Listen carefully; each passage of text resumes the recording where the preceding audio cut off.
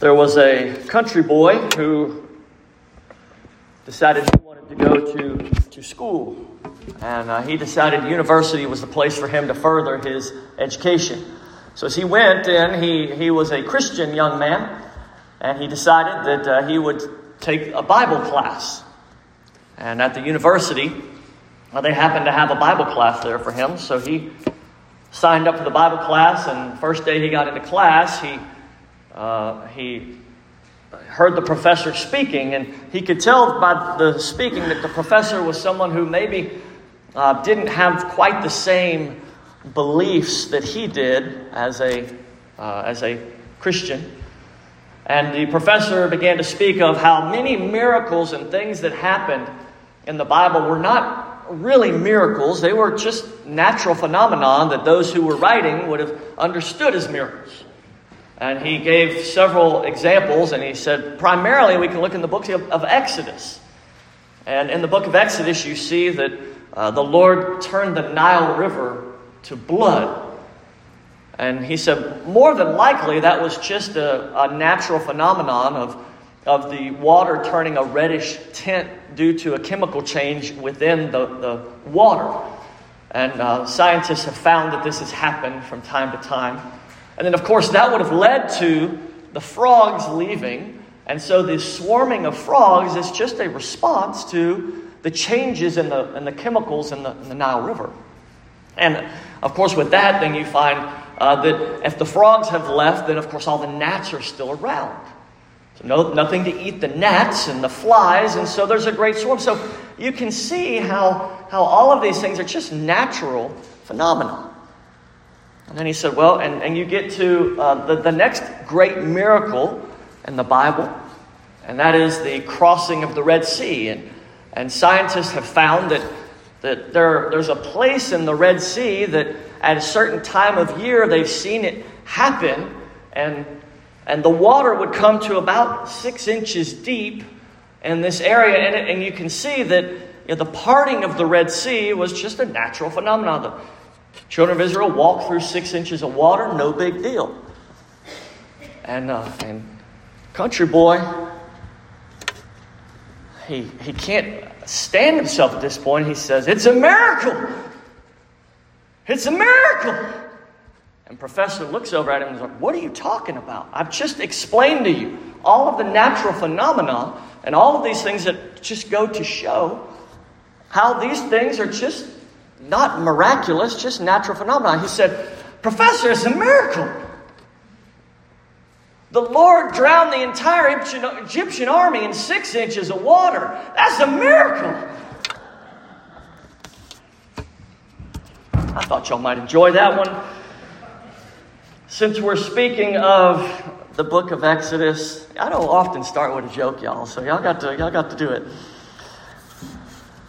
I've spent several hours in study this week, studying through what we've already read. If you're a guest with us today, we're glad you're here. I don't normally tell lots of funny jokes, so you got something a little out of the ordinary today. But we are walking through the Bible together as a church. We're reading through the Bible chronologically.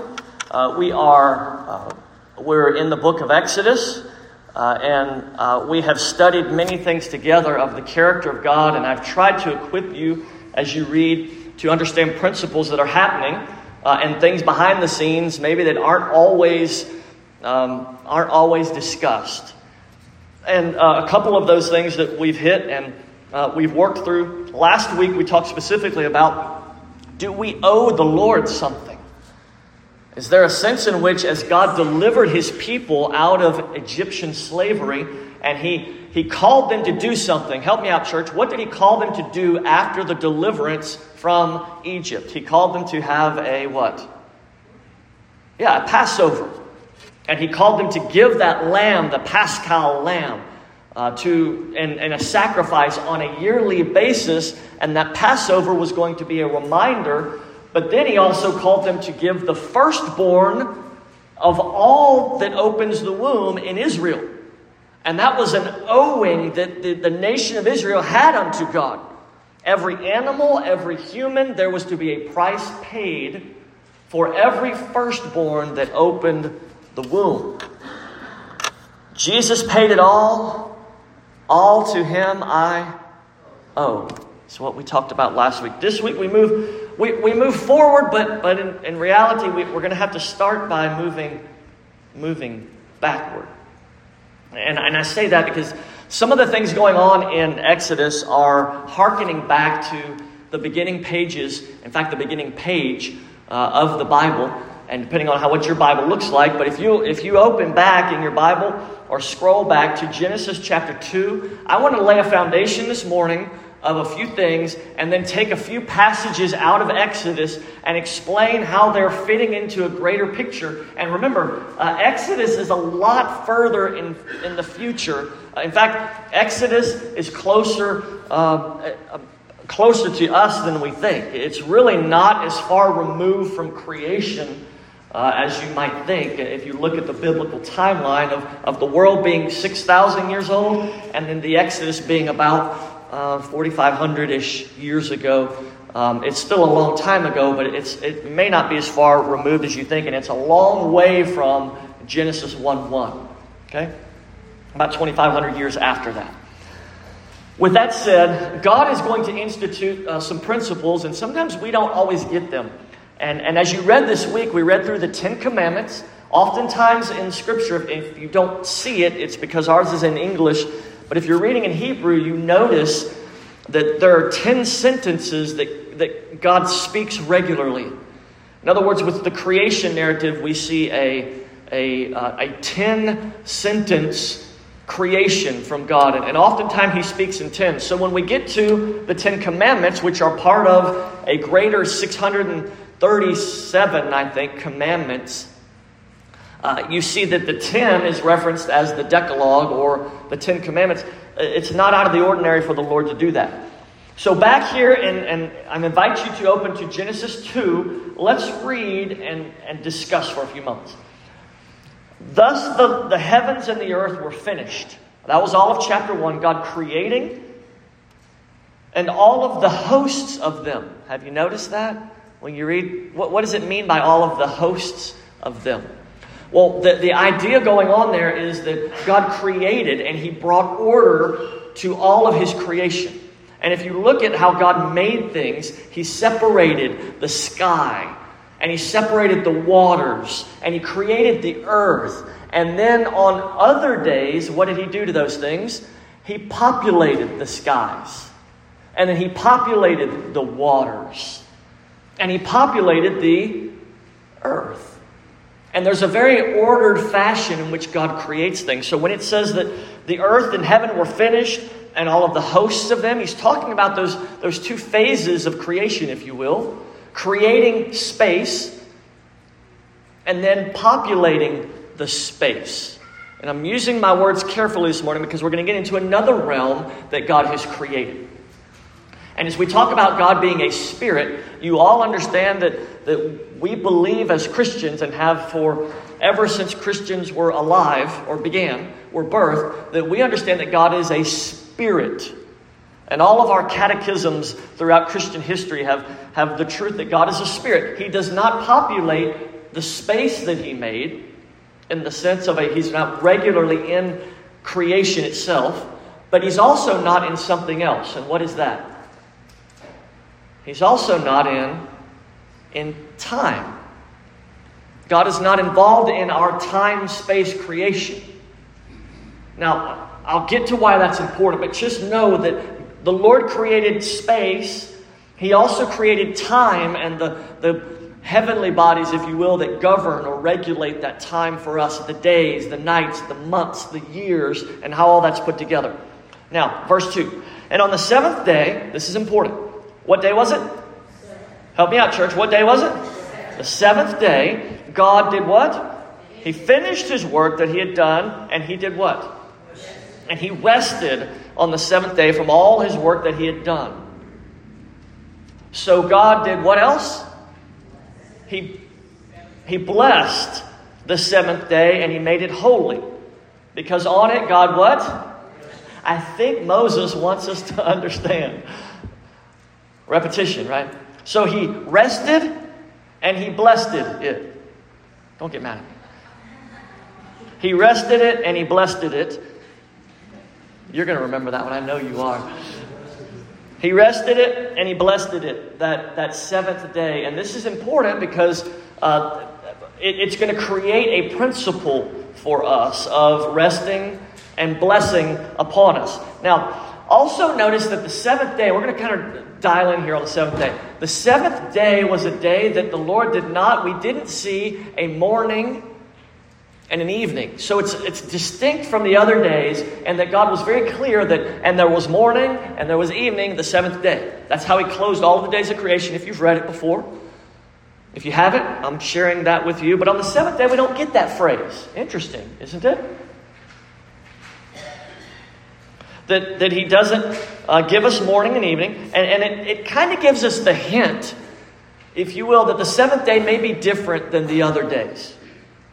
And a special day. And many people, including myself, believe that God in the first 6 days, as he's creating and ordering space, the seventh day, God is really showing us how he's ordering time more than space. And I'll get to that because this is a way in which God is going to institute what we read in Exodus of a weekly special time. God is populating now the calendar or our weekly rhythm of 7 days, new week, 7 days, new week, 7 days, new week. Now we're on the first day of the week. So remember in ancient Hebrew and in the Hebrew culture, their seventh day is sundown, the beginning of the day, on Friday night, to sundown Saturday night. And then the first day of the week starts sundown on our Saturday night. All right? So the end of the week is about a culmination of taking what you've done for that week, which is what the Bible calls a work, and then culminating with a what, church? A rest and blessed day. That seventh day is rest and it blessed. Now, if you remember when we first started this year, something happens in Genesis chapter 3. What happens in Genesis chapter 3? It was the fall. And so as we think about this time of blessing, let me draw some of this together. As God has created all that he has, he's built this universe. In 6 days he worked to create this. And on the seventh day he rested and he blessed all of it. But he didn't end that day, did he? We have no record of him ending that day. And I'm going to attempt to show you what I believe is going on there, as God has created this seventh as a time to enjoy and understand that a day of rest and of blessing is not merely something that was supposed to, in a sense, supposed to end, but something that was meant to show us how to enjoy what God has given us eternally. And I'm going to show you how the scripture works that out. So let's talk about rest for a moment, because rest is an important thing when we think about God resting. And I want to do that by looking in Exodus. So if you will, if your Bible, Exodus chapter 20 and verse 8 through 11. Are y'all with me? All right, this is a really, really neat thing that is all through the scripture. So I hope that you guys will see it. And this is a very practical thing because it hits us every seventh day. And it will hit us for all eternity, as I hope to share with you. Exodus chapter 20. This is the first giving of the Ten Commandments. The second record of them is in Deuteronomy 5. But we're going to look at both of those. And there are differences that I want to show you. Exodus 20, verse 8. If you're with me, say amen. Amen. All right. Remember the Sabbath day to keep it holy. Now that Sabbath day is that Hebrew of Shabbat. It is... it's a special day, the day of rest and blessed. Verse 9, 6 days shall you what?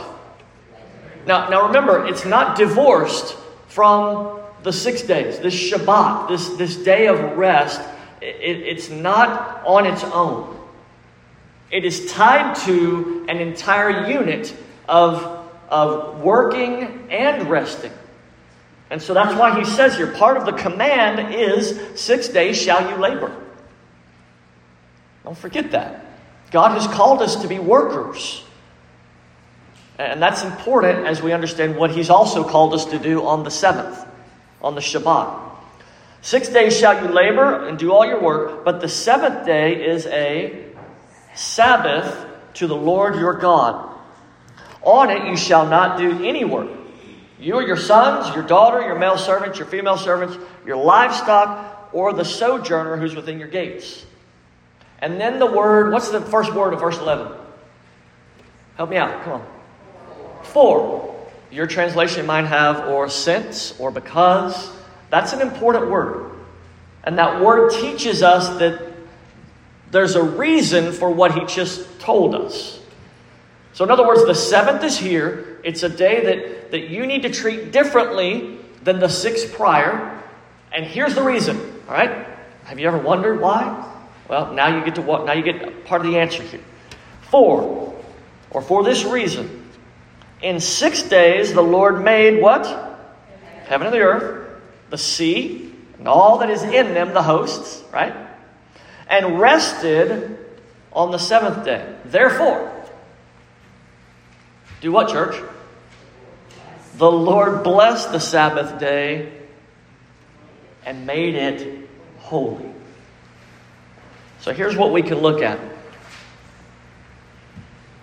Who worked the first 6 days of creation? God does. Who rested the seventh? God did. What Moses is giving us here, and what ultimately God through Moses is giving us, is that we are to model our weekly pattern after what God has given that. And even further, we are to model our lives and even our eternal life through what God has shown to us in creation. He is a model. Notice, like I said, verse 7 says, for or because.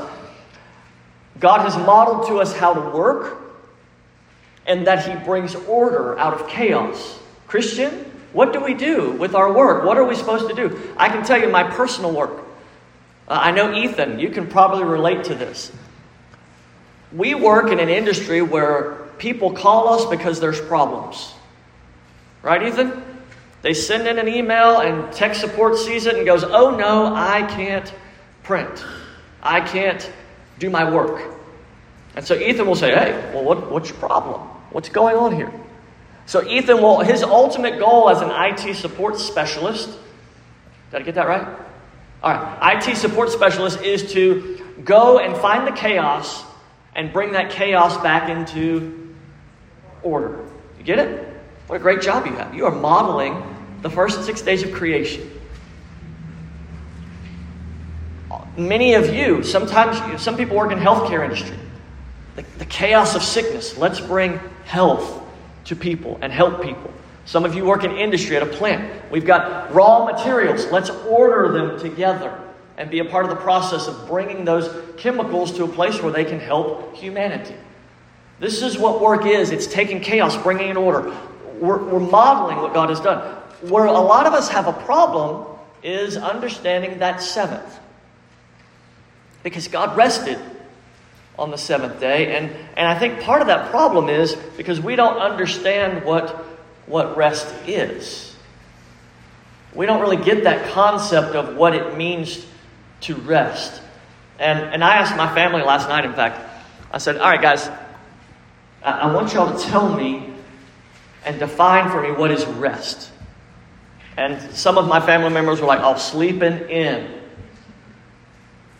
And that means sleeping after 9 a.m. Some of you guys, I know y'all don't know what that means, but sleeping in is rest. Some of the family members were like, look, sitting on my bed and just enjoying my phone. Okay? A prominent family member who I trust very much, I think gave a great answer. Allison gave this great answer. She said, rest is doing what I enjoy. It's not necessarily sitting down or sleeping. It might be. But it's not merely that. It's more than that. It's doing what I enjoy. And look, I can truly attest to that. Y'all know I love to run. Man, when I'm running, I'm resting. It's a time for me to enjoy my body and challenging my body to reach new limits or to overcome obstacles and such. Resting is more than, and it's very different than sometimes we can think of laziness. Resting is not being lazy. Resting is it's something that is coupled with work that allows you to have a tandem of things working together to produce in us what God has modeled to us. And so I want to encourage each of you as you think about your week in general. Are you working? It's part of the command, at least in the 10 Commandments, of what's modeled to us. Are you resting and enjoying the fruit of your labor? How many of you have ever been part of building a house or a process of building a house? Okay, if you have been, you can understand this concept. You spend a lot of time gathering materials or even remodeling in your house. You gather all these materials, you tear everything up, it's a mess, there's stuff everywhere, and then you work for days, weeks, months, sometimes even years, Jeff, right? Getting everything together, or what seems like years. And then you finish. And what do you do when you finish the house? Man, you live in it, right? Probably in reality, some of you keep working on it is what you do. But what are you supposed to do? In principle, you live in it. Dennis, you're supposed to finish all that stuff at some point. At some point. You live in it. You enjoy the fruit of your labor, right? You didn't work on the house to keep working on the house. You worked on the house so you could enjoy the house and live in it and do family and live life and worship and play and rest and work and all the stuff you do in your house. That's why you did it. The Lord built a house. It's just a lot bigger than the ones you and I built. It's called the universe. On the seventh day, He rested to enjoy His people and the communion that He had with His people. And He's given a time and a season for that to happen. And remember, even before the fall, they were working the garden. Work was a part of the good pre-fallen garden. So work is not the problem. It was a greater work that He gave. Now, let me get back to my notes here. Remember, when He created things in the first 6 days, God described His creation as something. What did He describe it as? One word. He described it as good. And then He created man. And what did He describe man as? Very good. Right? It's very good. Behold, this is very good. God delighted in what He made. And this is a biblical truth that we see. The Lord takes joy in what He's made. In the little things, to the ants that crawl. In the big things, in the giraffes that make no noise, but they can eat from the highest trees. God delights in that. But God delights, the Bible says, when His people walk in obedience and in faith and bear fruit. And so you and I are part of God's delight. All right, let's get to Deuteronomy 5. It is a blessing. I missed that part. I've got to get moving. But in His blessing of the seventh day, He also gave us opportunities to enjoy what God has made. He blessed it that we might enjoy and give God joy. There's so much here. Deuteronomy chapter 5. Verse 12, let's begin there. Deuteronomy 5, verse 12. Observe the Sabbath day. Now, this is the command. Observe the Shabbat, to keep it holy. Holy, set apart, different than your other 6 days, right? As the Lord God commanded you, 6 days shall you labor and do all your work. But the seventh day is a Shabbat to the Lord, your God. In other words, you owe Him. In one sense here, it's to the Lord. It's a rest to the Lord. Now, what does that mean? How do we rest to the Lord? I'm glad you asked. Let's keep reading. On it you shall not do any work. You or your son, your daughter, your male servant, your female servant, your ox, your donkey, or any of the livestock, or the sojourner that's within your gates. that your male servant and your female servant may rest as well as you. So the rest it's a universal thing here. Got it? It's work and it's rest for everyone. You shall remember that you were, we got a new wrinkle here, don't we? You shall remember that you were a slave in the land of Egypt, and the Lord your God brought you out from there with a what? Say it again, Stevie. Say it really loudly. With a mighty hand. He brought them out of Egypt with a mighty hand and an outstretched arm. Therefore, the Lord your God commanded you to keep the Sabbath day. Now, I got 2 words for you if you like taking notes, other than rest and blessed. In the Exodus version of the 10 Commandments, it is shown that the day of rest, the Sabbath, is a model for us. God did it this way, therefore we model after God. Okay? I got that? So the Exodus one is a model of our week and of our lives and the way that we work and rest. God did it this way, therefore we do. The Deuteronomy 5 seems to focus a little differently than the model. It doesn't ignore that by any means. But it adds a layer here at the end with the flight from Egypt. And that God is mighty. So the first section we have, God models it. The second one is God is mighty. And when you think about God being mighty and displaying what this Sabbath is, He's displaying and proclaiming His might. That God is above all earthly powers, and He has the ability to and the desire to do things that show His strength. Now, what does that mean? Why is that significant? Well, there's 2 things that I've come up with. I'm sure there are many, many more. But the 2 things that I think of in this is, the 2 things that God is showing here is first, as He is mighty, the Scripture describes the Lord as one who is mighty to do something. Oh, you all know that. That God is mighty to save. The Shabbat is a reminder to us that God is the one who did the mighty work. That God is the one who did it in creation. That God is the one who did it in the flight from Egypt. And the Lord is the one who can deliver from slavery. Now, if you're here and you're not a Christian this morning, we're glad that you're here. Certainly. We're glad that you're hearing all of this and you can see Christians proclaim their love for their God. But one of the things that every Christian does is he recognizes that there is a need for salvation from a slavery that we as Christians were once a part of. And that slavery is a slavery to sin.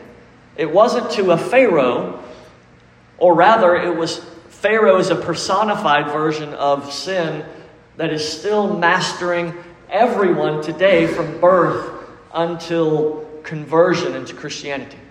And what I mean by that is the self-centered, me-centered lifestyle and manner of our lives is something that we cannot get rid of. It is in our nature. It is who we are. Like a monkey climbs trees, we are self-centered. But at some point we must recognize that slavery and that dominion over us is wrong. And that we need to be delivered from that slavery. And just as the Lord delivered a nation from Egypt by a mighty work of His hand, He also offers deliverance from the slavery of sin by His mighty right hand through His Son, Jesus Christ, and His death on the cross. So if you're not a believer today, I invite you to understand that the Bible speaks of the wages of that dominion of sin being death and eternal damnation in a place the Bible calls hell. But that He offers to all who will receive it redemption from that and salvation in Christ Jesus the Lord. The Lamb that died, who was buried and rose again, who bled to purchase my pardon and your, Christian, your pardon, and to all who would believe. Praise the Lord. That is the message we as Christians love. Now, as a Christian, if you are a Christian, you understand that doesn't just happen and we walk away from that experience. That is the beginning of a new way of orienting our life, right? And now we see what God has commanded us, so then we start to walk in obedience to what God has commanded us. That's the new life. And we're going to get to that, I hope. God's mighty hand, every seventh day, help me out, church, every seventh day we're supposed to do what? Rest. We're supposed to rest. Now the temptation for us, what about God being mighty is involved in this? Let me give you this. There is when we rest, when we do the things that we enjoy and that bring God joy, that is a time for most of us, in most circumstances, that we are not earning a living. Not to say that we can't enjoy our job. I'm not saying that. But oftentimes, when we are resting, we are not doing what earns us a wage to support our life or to support our household or however your house works. You're doing something just for the pure enjoyment factor of it in that rest. The temptation for some is to not take that time and to continue to work. And you saw it this week when bread from heaven came down. Do you remember the commandment? 6 days you gather the bread from heaven, the manna. You gather the bread from heaven. And what do you do on the seventh? You rest. You don't gather the bread from heaven. Why? Because on the seventh day of every week, you are proving that you trust God to provide for you in that day. You trust that God is mighty enough where I've put in my 6 days of work. God is mighty to provide the seventh. Fast food, right? Chick-fil-A. You work there. Many of y'all have eaten there. What's the worst part of Chick-fil-A? Pickles. Good answer. Not what I was going for, but you might just be right. It's that they're closed on Sunday. They have proven this. Hobby Lobby, closed on Sunday. These places have said, we're going to trust God. We're going to work hard our 6 days and do our very best, and then the seventh, we rest. We trust God's mighty right hand that He will do it. Christian, are you trusting in God's mighty right hand? That's the second principle of rest. Trust in God's mighty right hand. You've put in your work. You've done what God's called you to do. 6 days you labored. Trust in God's mighty right hand. Enjoy what God has given you and do it to His glory and to His delight. All right. Man. All right. I've got one. Oh, man. All right. I'm going to keep preaching for a minute. Y'all with me? Yes, sir. All right. Exodus is so rich in this principle of rest. Exodus 24, and I'm going to go quickly. Exodus 24, beginning of verse 12. Watch this. So good. Exodus 24, verse 12. The Lord said to Moses, "Come up to me on the mountain and wait there, that I might give you the tablets of stone and the law and the commandments which I've written for their instruction."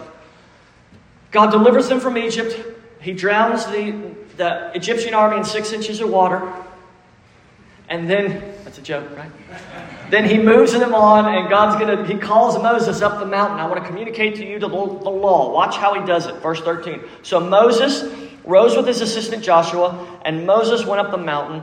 Verse 14, he said to the elders, "Wait here for us until we return to you. And behold, Aaron and Hur are with you," which may or may not be a good thing. We'll find out.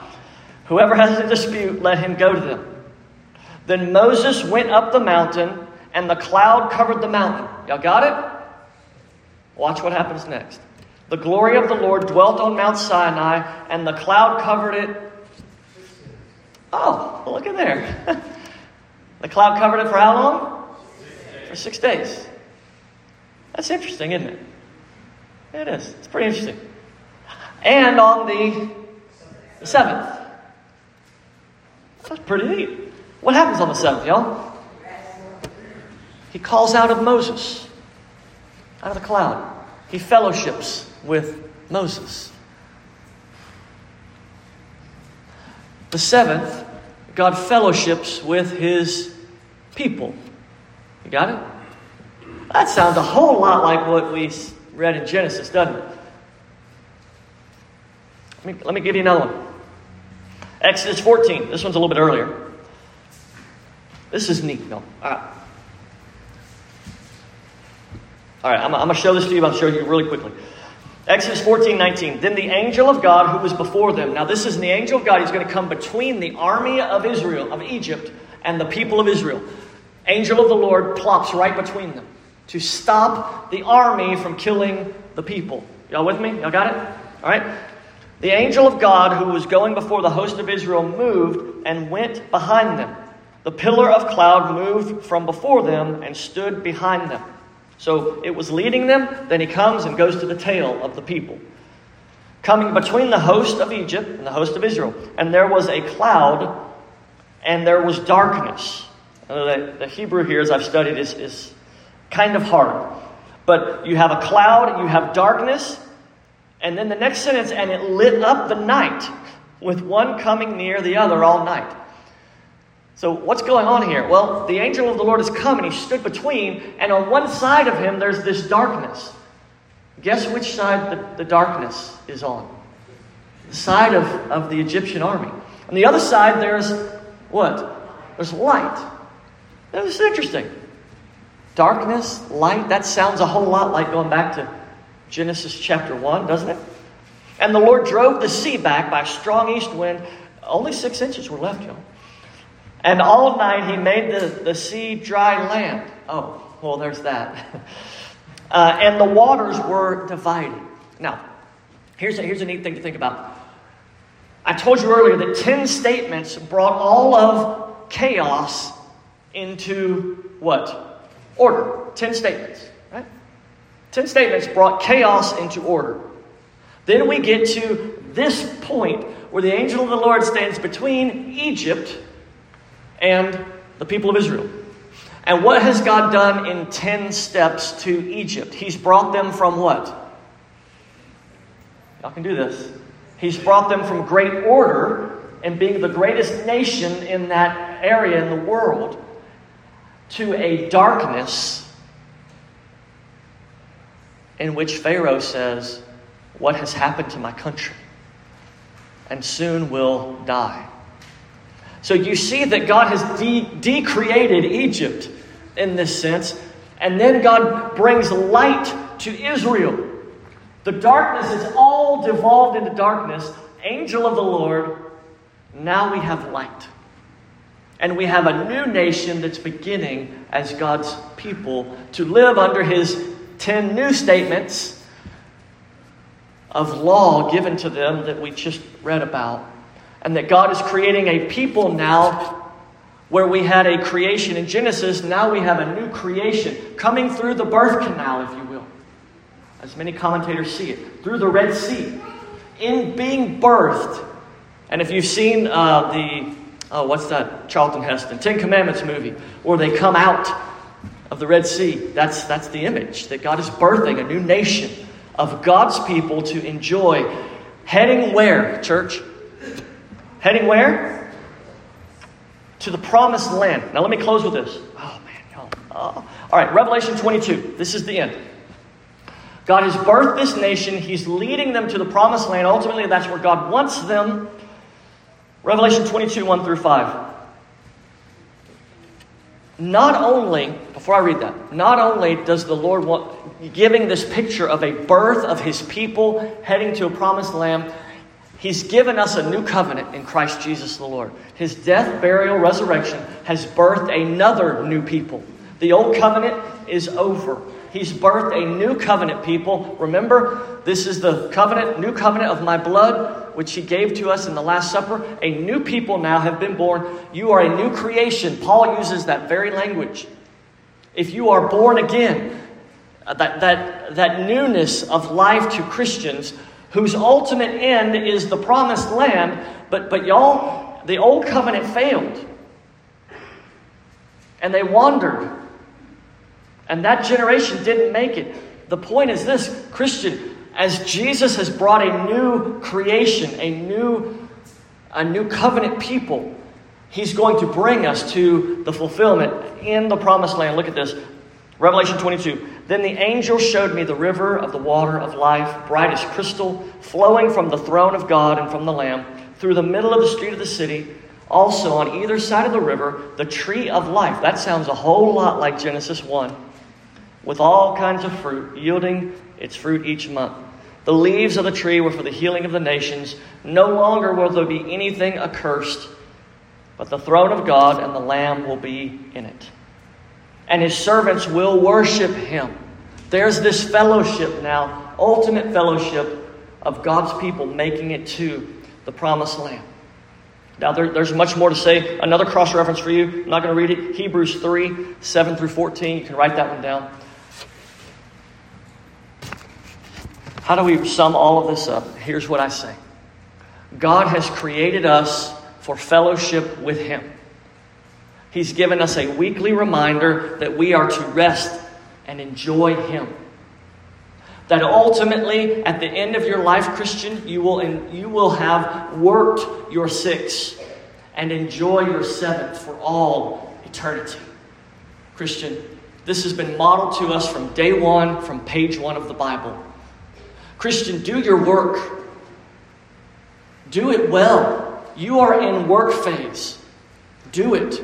Work hard for the kingdom of God. Invest into the kingdom of God. Sacrifice in the kingdom of God. Your 7th is coming.